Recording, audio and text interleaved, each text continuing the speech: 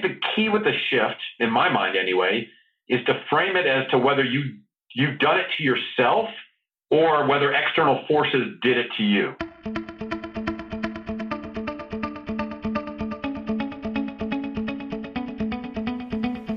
I'm Brian Kramer.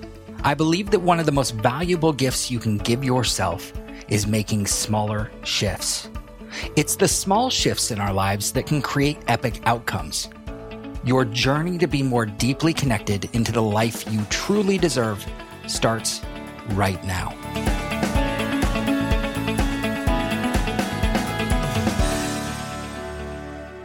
Welcome to the Humanly Possible podcast.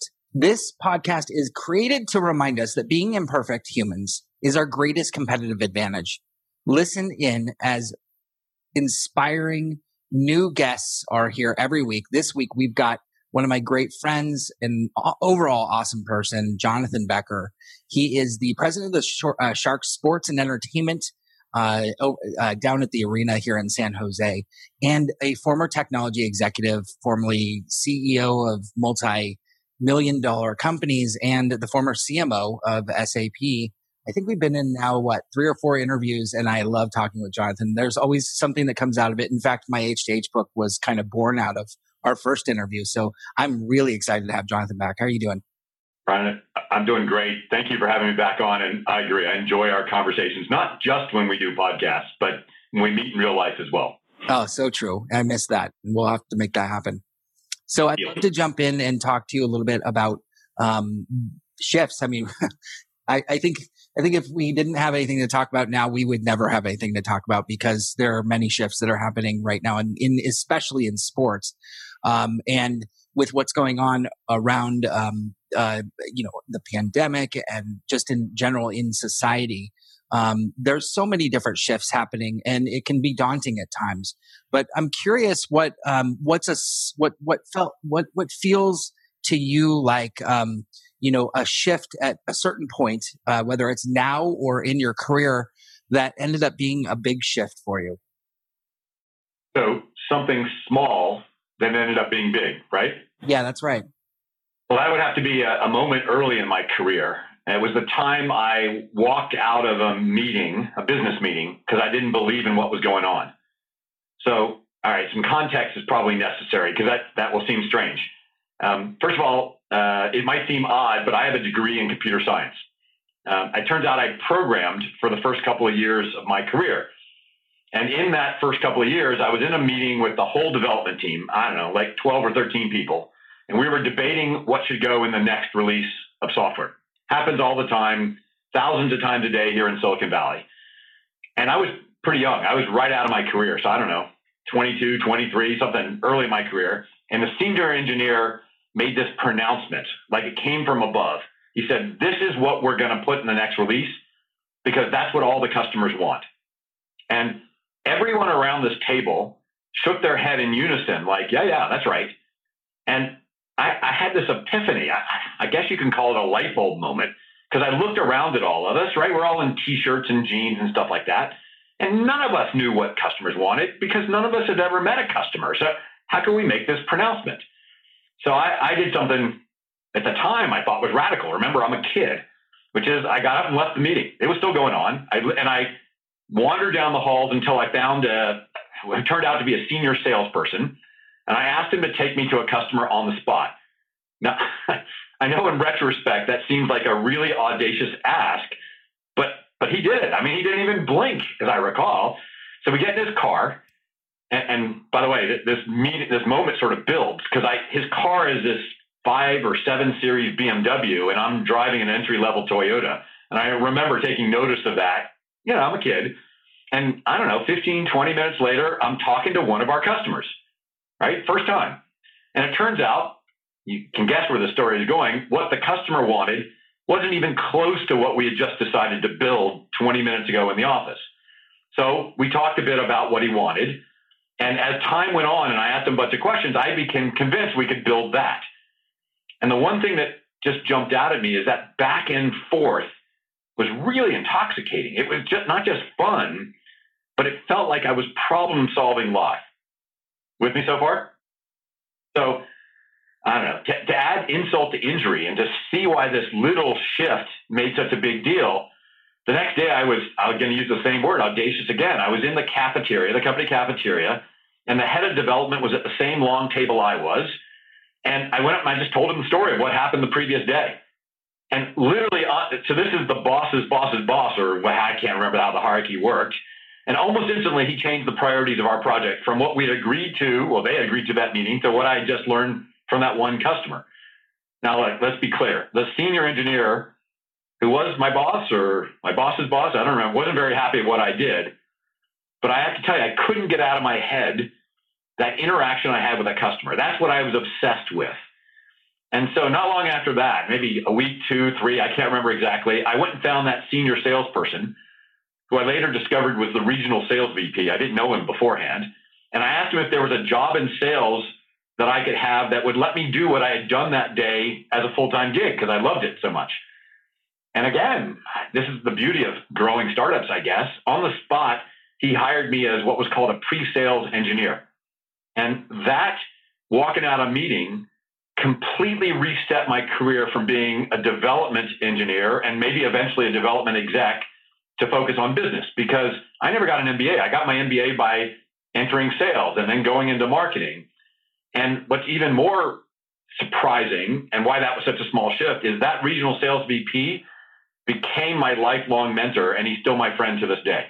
Oh. So small shift, walk out of that room, change the course of my career. Wow. Oh my gosh. That's a good one. There's so many different things that happened in that whole story. I'd love to kind of deconstruct maybe one or two things. One is what lit you up about the customer? What was it about the customer that really got you fascinated? I think as much as it was the back and forth, the customer saying, here's something that I don't know how to get solved in my organization. And I'd say, well, what if we could do that? And then he said, nah, that's not really going to help, but maybe that allows you to do this. And it felt like we started a mile apart. And for our friends outside the US, maybe we started out many meters apart.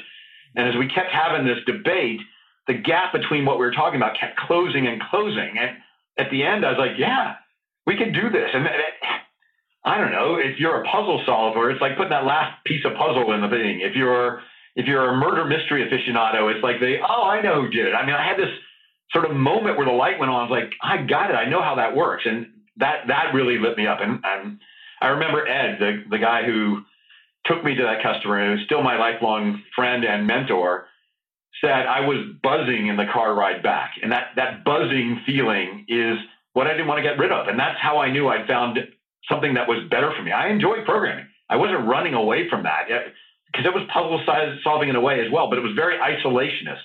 And being able to do it with somebody else is, I think, the big difference. You know, every time I'm around you, you're buzzing.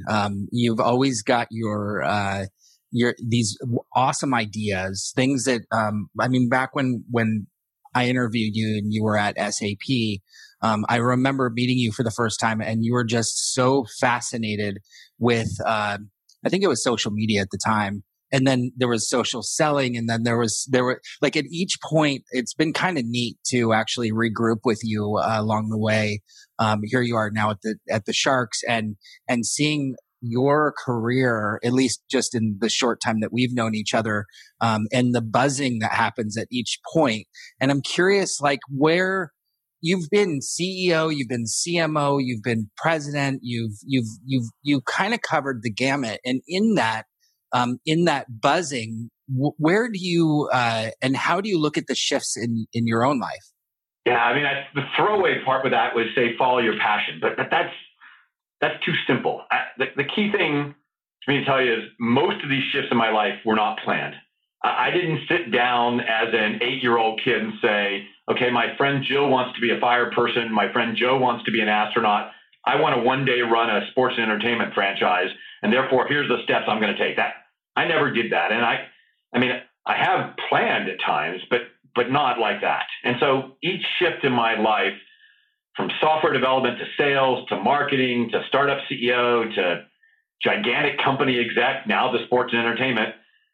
Those sometimes happened within a company, as the one I just told you about, where I said, oh, that I can stay in this org, but do something better. And sometimes it was, I need to go to a new company to get it.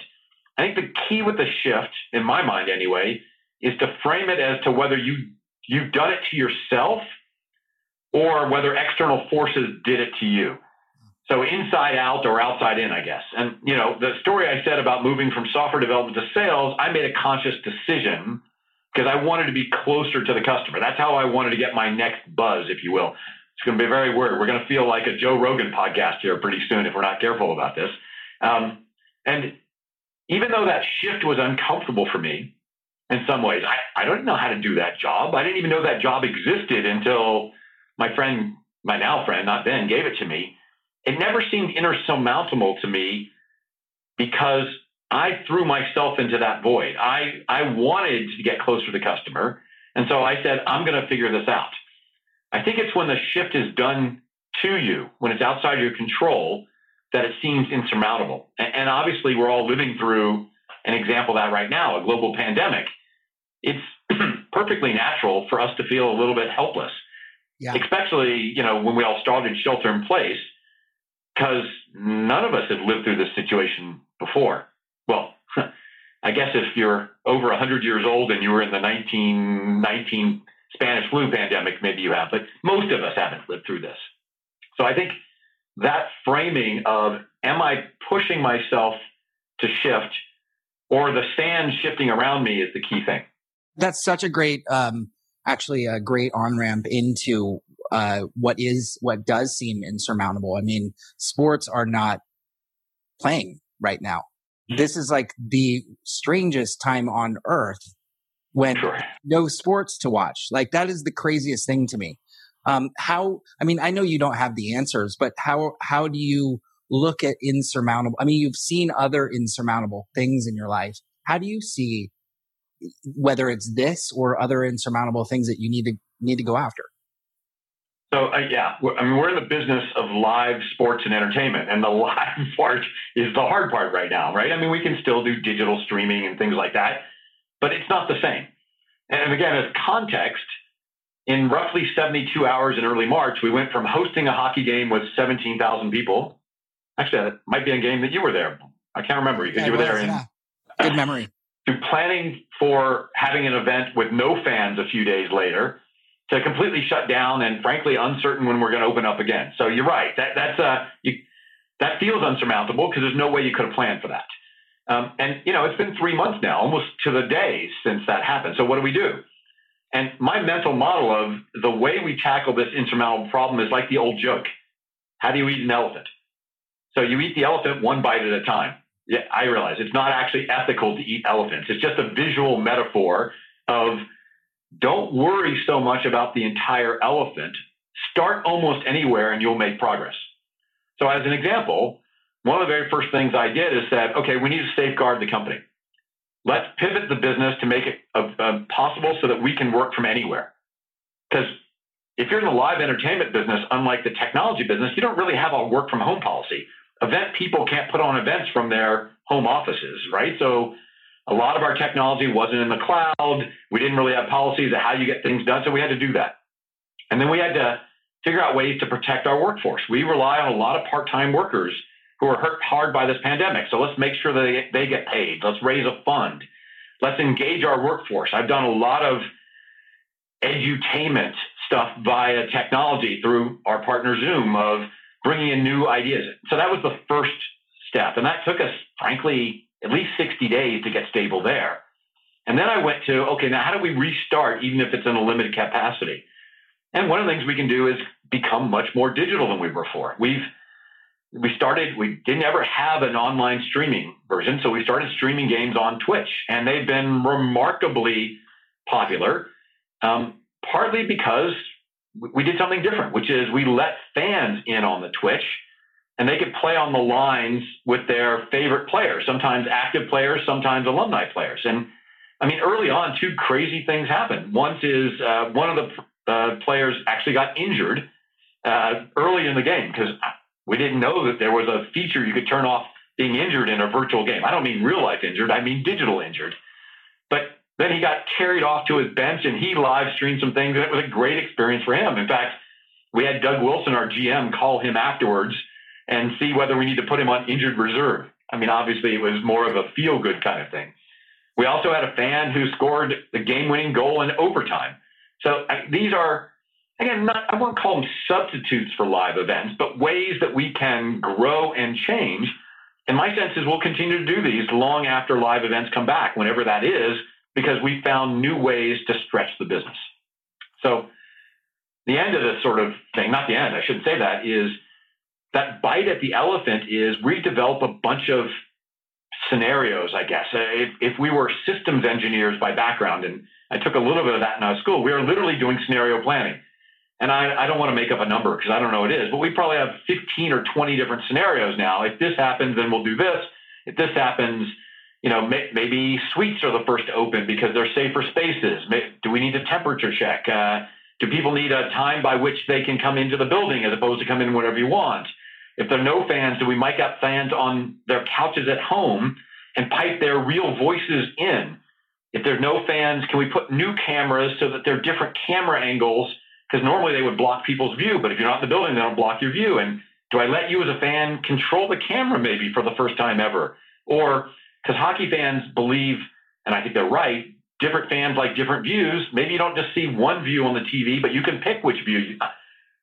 Again, I don't want to necessarily say we're going to do all these, but we built a lot of what ifs, a lot of scenarios. And as we learn more, as county health officials learn more, as we evolve, some of these will go, yeah, this is the right one, and we'll feel more prepared. And others will go, well, that turned out to be a bad idea because you just can't do that. And the elephant will slowly get eaten. Wow. And my apologies to all animal lovers. I'm not actually eating an elephant, obviously. I think we're all imagining how tough that skin would be.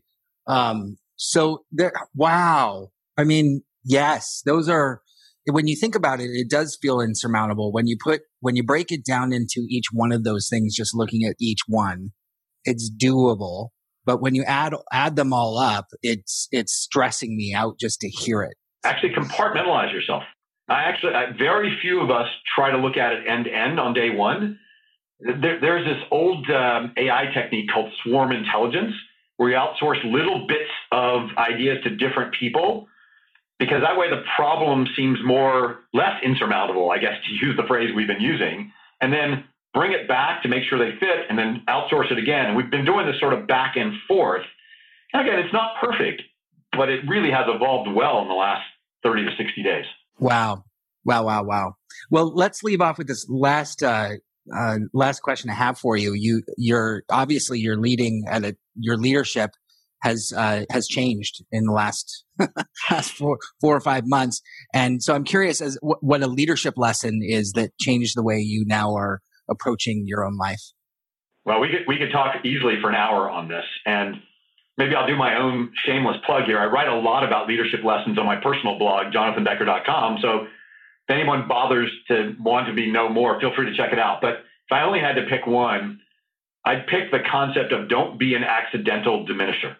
So I have to give credit to a woman named Liz Wiseman and some research she did, I don't know, probably almost 2 decades now, maybe 15 years ago now, in a book called Multipliers, which I recommend. And the theme of the book is the best leaders make everyone around them smarter. Of course, they don't actually make them more intelligent, but it seems that way. Unfortunately, a large fraction of leaders are actually diminishers, and diminishers only get roughly half of the true brain power of their people. So instead of making them smarter, they make them appear, even if it's not on purpose, dumber. And one of the core issues of the book is most people are accidental diminishers. It's not like the narcissistic things that we all read about in the headlines, et cetera. They don't do it on purpose. They're called accidental diminishers.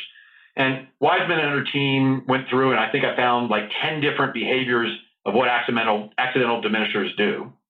And there's even a quiz you can take to see if you're an accidental diminisher. And I've taken this quiz at multiple points in my life. In fact, I like to keep myself honest and try to do it yearly. And I don't always get it to it yearly, to be fair. So sorry, Liz. But like many people, I over-indexed in 2 of them. I tend to be a rapid responder and a rescuer, and they're related. A rescuer doesn't want a person or a group to fail. So when they see a problem, they step in and fix it. The problem is, a leader, if I step in and fix it, then everyone around me becomes dependent on the fixes, and it also weakens their reputation. And particularly in crises like a pandemic, my temptation is, no, time is urgent. I got to step in. I got to fix this for everyone. So I've learned to ask people what they think should be done to fix a problem, even when I'm pretty sure I know the answer already, and give them a safe space to answer. Frankly, it also helps me avoid something called confirmation bias, where, I think I know the answer, but I may not. On the other hand, rapid responder is something I have to remind myself about all the time. I think I've gotten a lot better on not being a rescuer, but I'm still have the trait to be a rapid responder. And the issue is, I'm always pushing for a faster pace. You said the buzz. I like things to happen, and I am an impatient, which means I'll, for example, answer an email that probably should be answered by somebody else. And because, I'm CC'd, and I'm like, yeah, I know this. I'll just solve the problem right now. And that creates a similar problem as being a rescuer. So that means I've trained people that they don't need to answer because they know that Jonathan will get to it before they do. By the way, this is not just a business thing. This works really well in your personal life as well. If you're married, being a rescuer or a rapid responder is not a very good thing to do as well. If you go to a cocktail party and you're a rescuer or a rapid responder, you're always going to sound like that smartest person in the room, which people don't like. So, my mental model is ask more.